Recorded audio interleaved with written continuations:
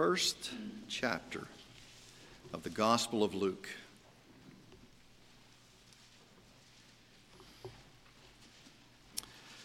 Luke writes more of the New Testament than any other author. And you think, well, what about Paul? When you count up the verses, Luke writes more than anybody else. And really, as we'll see in a few moments, we have the Gospel according to Luke, and really what it started out to be, we would call it Luke Acts, because Luke is the author of Acts, and really it is one long work. And Luke, the Gospel, is really to present the person of Christ, and then the book of Acts, or the Acts of the Apostles, really demonstrate the life of the early church and how that went. But really it is one long work, and we'll see its purpose in just a moment. So if you're able, please stand with me as we prepare to read the Word of God.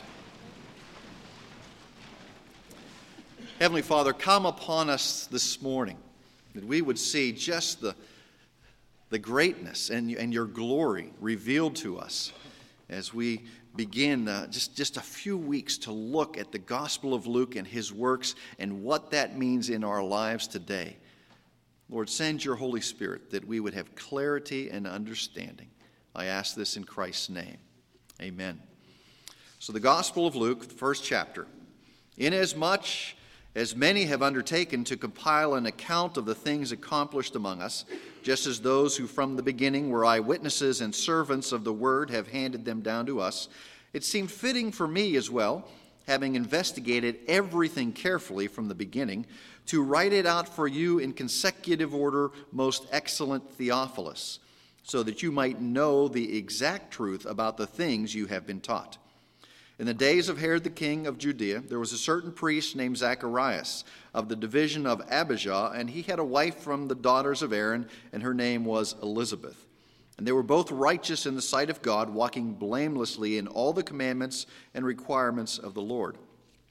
And they had no child, because Elizabeth was barren, and they were both advanced in years. Now it came about while he was performing his priestly service before God in the appointed order of his division, according to the custom of the priestly office, he was chosen by lot to enter the temple of the Lord and burn incense. And the whole multitude of the people were in prayer outside at the hour of the incense offering.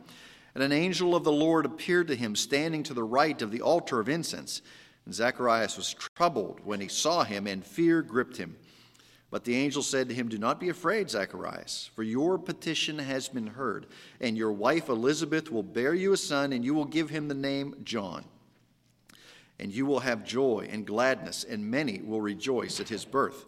For he will be great in the sight of the Lord, and he will drink no wine or liquor, and he will be filled with the Holy Spirit while yet in his mother's womb. And he will turn back many of the sons of Israel to the Lord their God. And it is he who will go as a forerunner before him in the spirit and power of Elijah, to turn the hearts of the fathers back to the children, and the disobedient to the attitude of the righteous, so as to make ready a people prepared for the Lord." And Zacharias said to the angel, "How shall I know this for certain? For I am an old man, and my wife is advanced in years."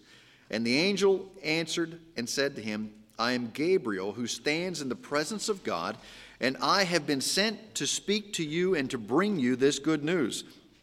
And behold, you shall be silent and unable to speak until the day when these things take place, because you did not believe my words, which shall be fulfilled in their proper time." And the people were waiting for Zacharias and wondering at his delay in the temple. And when he came out, he was unable to speak to them. And they realized that he had seen a vision in the temple, and he kept making signs to them and remaining mute. And it came about when the days of his priestly service were ended that he went back home. And after these days, Elizabeth, his wife, became pregnant, and she kept herself in seclusion for 5 months, saying, "This is the way the Lord has dealt with me in the days when he looked with favor upon me, to take away my disgrace among men." This is the inspired word of God for us today. So please be seated.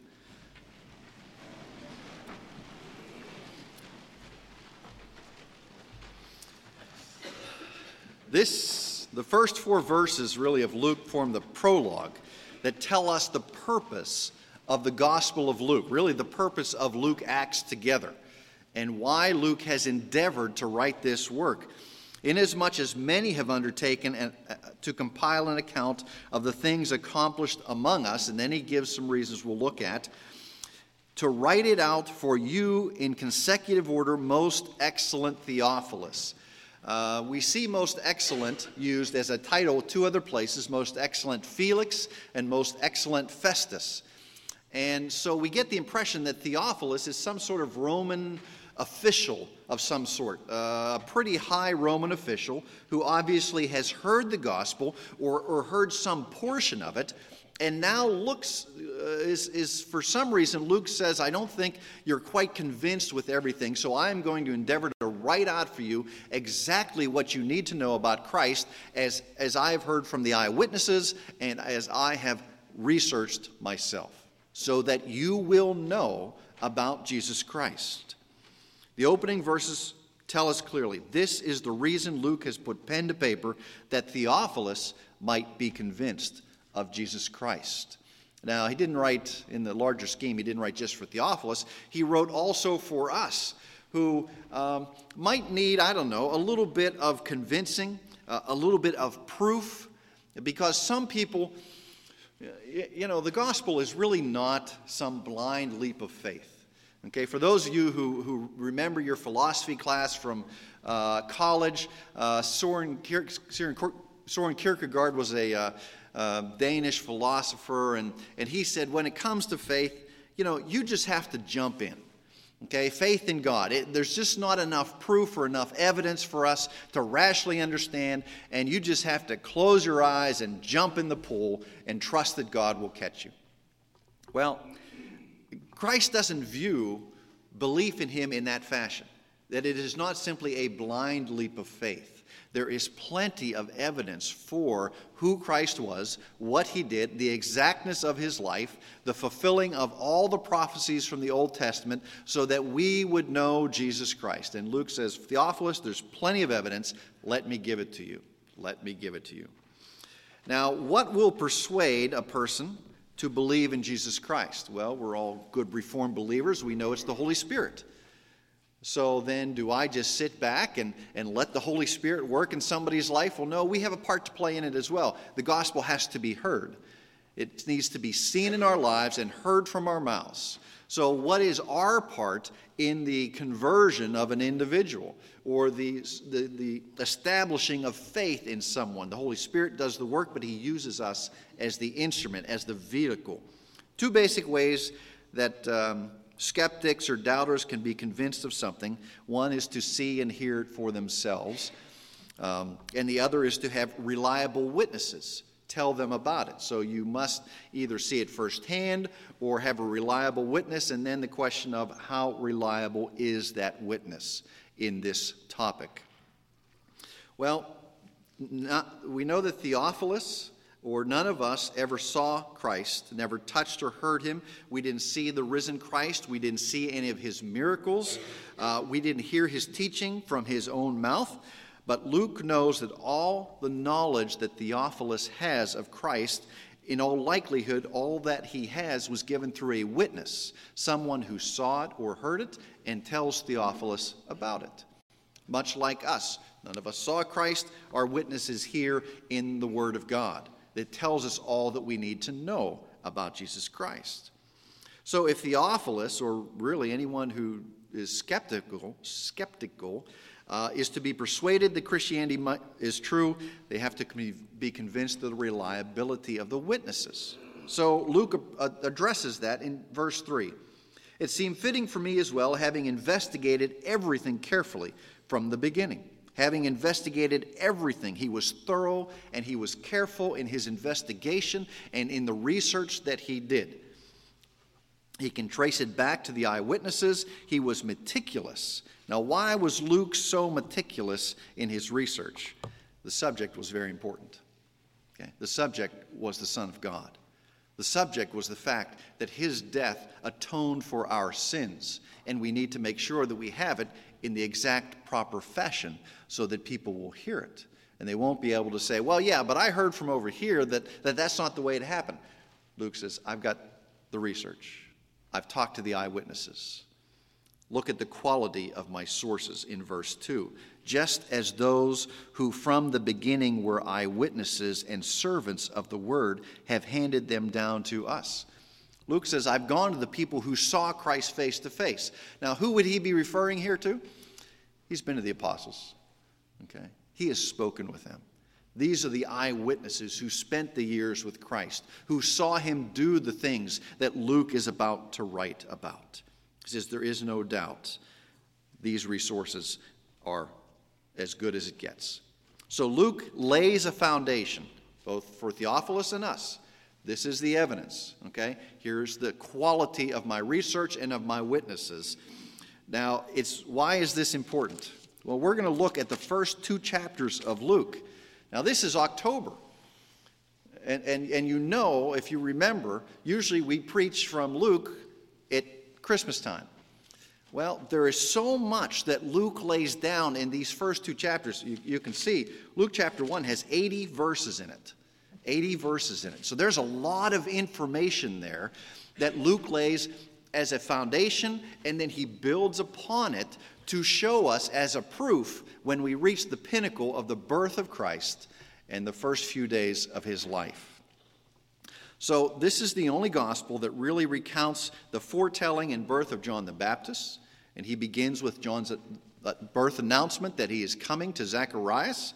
And then we see in 26 to 38 the announcement of Jesus' birth to Mary, the connection between Mary and Elizabeth, and Mary's song, how she magnifies the Lord, the birth of John, his father's praise, and then the birth of Jesus and the songs of the angels that we will look at. There's clearly a pattern here that Luke wants us to understand. Now, he wants us to see that there is a compare and contrast Jesus and John the Baptist as an example. Both children's birth are announced ahead of time, okay, ahead of time. Now, both births are unnatural or miraculous. In both cases, the angel tells them what the name should be. It was normal for the first son to be named after the father. How many of you are named after your fathers? Okay.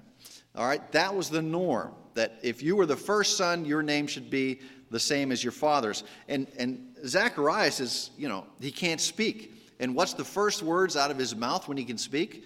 If you cheat and look ahead, everybody's expecting the boy's name to be Zacharias.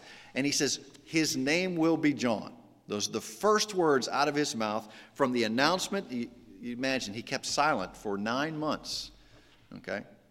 Now, some guys, that's no problem, okay? But he kept silent for 9 months, okay, before he said, his name shall be John, okay? Some of the differences: John was born to an older woman who was way past childbearing age. Jesus was born to a virgin who was not married. John was given a name that means God is gracious. Jesus was given a name that meant he was the Savior. John was to prepare for the Lord. Jesus was the Lord who would reign over us.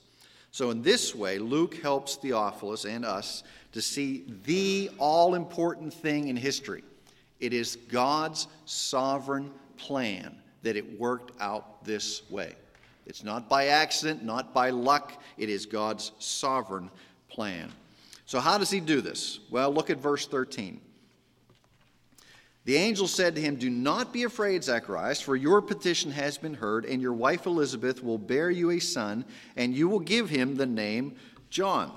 The only thing that makes this kind of authoritative prediction possible is that this happens before she conceives. The Lord says it will happen because the Lord is controlling it and has determined that it will happen, so the Lord makes it happen. The Lord did not come upon this man and this old woman and say, "Oh, you know what? She's going to give birth. And this is a great opportunity for me to use this to further my plan." It's not as if the Lord comes upon Mary, who for some reason is pregnant, and says, this will fit into my plan. No, he determines that this is what will happen so that his plan will be carried out. These are not just predicted events. They are humanly impossible events. So we understand Elizabeth's conception and Mary's conception were humanly impossible events.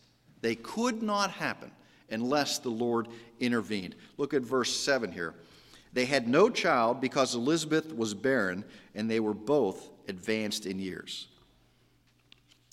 But after John is conceived, if we turn over to verse 36, we see, "And behold, even your relative Elizabeth has also conceived a son in her old age, and she who was called barren is now in her 6th month." You see, for God, nothing is impossible. We look at circumstances around us and say, oh, you know what, that just is no hope. There's no hope there. Those things can't be done. And can you imagine that Zacharias hears this from God? And he says, you're kidding me, Lord. Okay? You're kidding me. This is impossible. And what does Mary say? She does not say, this is impossible. She says, Lord, please explain this to me. So we're going to see in a moment there's a great distinction between Zacharias' response to the impossible work of the Lord in his life and Mary's response to the impossible work in her life. See, Zacharias says to Gabriel, "How shall I know this, for I am old?" Verse 18. And Zacharias said to the angel, "How shall I know this for certain? For I am an old man, and my wife's advanced in years." The angel answered, said, "I'm Gabriel, who stands in the presence of God, and I have been sent to speak to you and to bring you this good news. And behold, you shall be silent and unable to speak until the day when these things take place, because you did not believe the word of God. And these things shall be fulfilled in their proper time." Zacharias doesn't believe.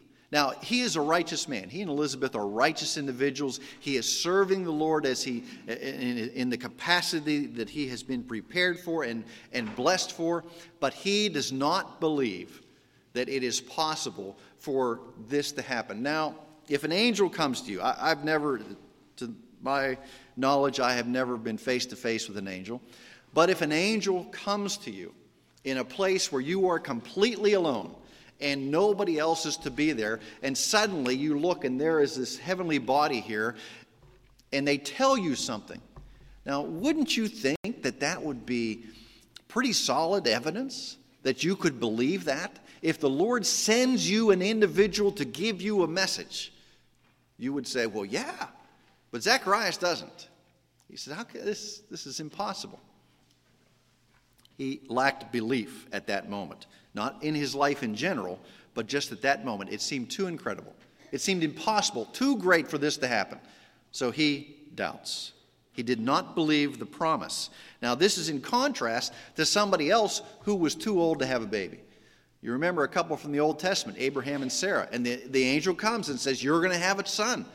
And, Abraham, quoted in Romans 4, he did not weaken in faith when he considered his own body, which was as good as dead, because he was about 100 years old, or when he considered the barrenness of Sarah's womb.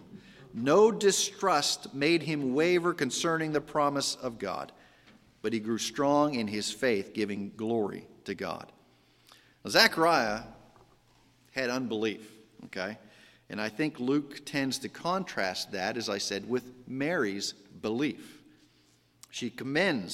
Elizabeth commends Mary and says, "Blessed is she who believed that there would be a fulfillment of what was spoken to her from the Lord." Zacharias didn't believe, Mary did believe. So how was Mary's faith expressed? Look at verse 34. When the angel finished predicting the birth, Mary says, "How can this be, since I am a virgin?" Now, this is distinct from what Zacharias said. Zacharias' comment was unbelief. Mary's comment is, I want to understand this more. Can you explain this to me? Because common sense tells me it is impossible. But the Lord has said this is what's going to happen, so can you explain it to me? Zacharias didn't believe. Mary wanted an explanation. Zacharias wants more evidence. Mary says, I just don't understand. what's going on, that this is possible. Mary receives at least a partial explanation. The Holy Spirit will come upon you, and the power of the Most High will overshadow you, and for that reason the holy offspring shall be called the Son of God. Zacharias gets a rebuke from the angel. Mary gets a little bit of an explanation from the angel. Zacharias is made dumb for the next 9 months or so. Mary, as we'll see, exalts the Lord with a song. So what do we learn from Zacharias and Mary as we begin this and lay a foundation here? The first thing is, it's possible to demand too much evidence from the Lord. It is possible to demand too much evidence from the Lord. How often do we fail to take God at his word? If this is what God said, why do I need any really further explanation? Why should I be in unbelief about what he has said and the promises that he has made?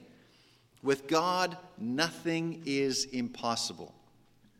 With God, nothing is impossible. And it's clear from what Luke writes that God loves to show us that. He loves to show us that on a regular basis. When we think we can't go on any further, God strengthens us. When we think we can't do something, God makes the way. He opens the door. When Zacharias and Mary come to a point and the Lord says, I'm going to provide you children in a humanly impossible fashion, he does so to further his perfect plan. Not just to show off, but to further his perfect plan. God wants to teach us that we have to trust him, and that when we doubt, we have to trust him again. I can and love to do the humanly impossible. That's what the Lord says.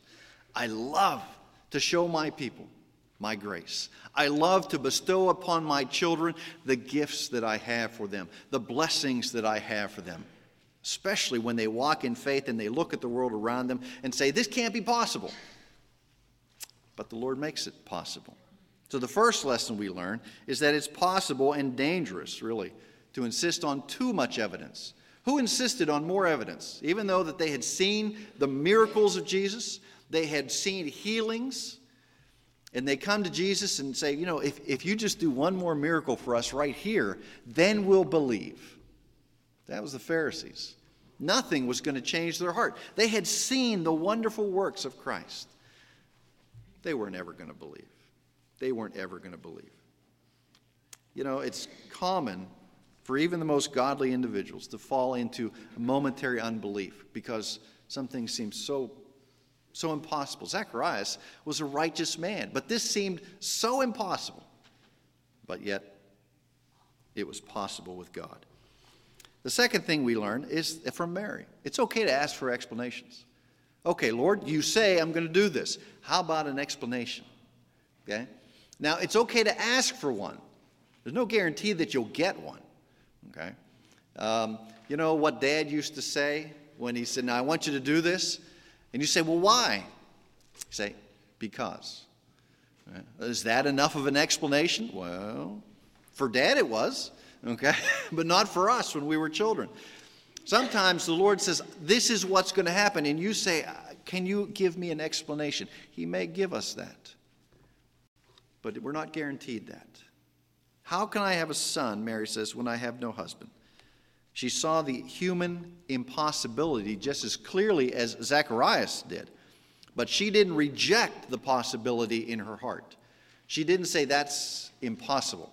She just said, how is this going to work? How will you make this happen? God is never opposed to us seeking understanding of his ways in history, of his ways in our lives.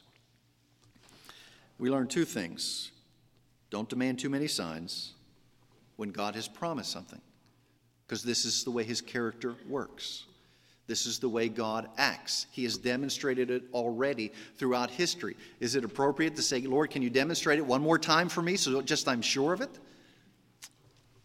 And secondly, it's okay to want to understand the ways of God that seem perplexing to us. That was Mary.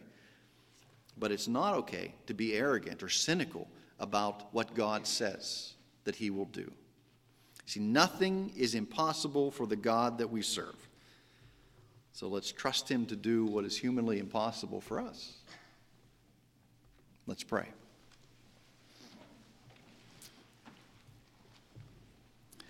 Lord, just from these few verses, we get a glimpse that your sovereign plan will go forward no matter whether we fall into unbelief or not. That when you deem to do something that we may not understand, that we may not think is possible, it is certainly appropriate for us to ask and say, Lord, can you explain this to me? We may not get an answer until it is complete, and we look back and we go, oh, that's what you were doing, Lord. Or you might give us an answer. We don't know if that satisfied all the questions in Mary's heart. A simple statement that the Spirit will come upon you, and this is the way that it will be. But it was enough to get her through. Lord, in this life of faith that you call us to,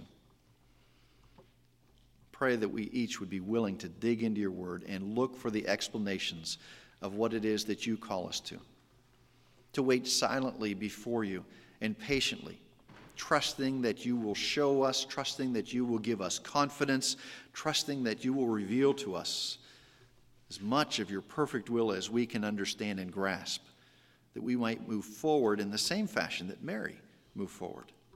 I don't understand how it's going to go, but this is what the Lord said, and we need to do it. Lord, grant us a confidence that your grace is sufficient in all things that we face,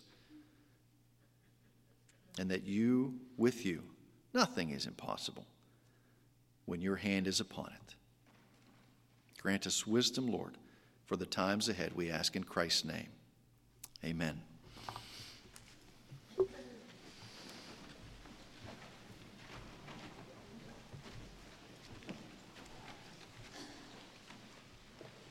Jesus, keep me near the cross. 254 is our hymn. Let's stand as we sing 254.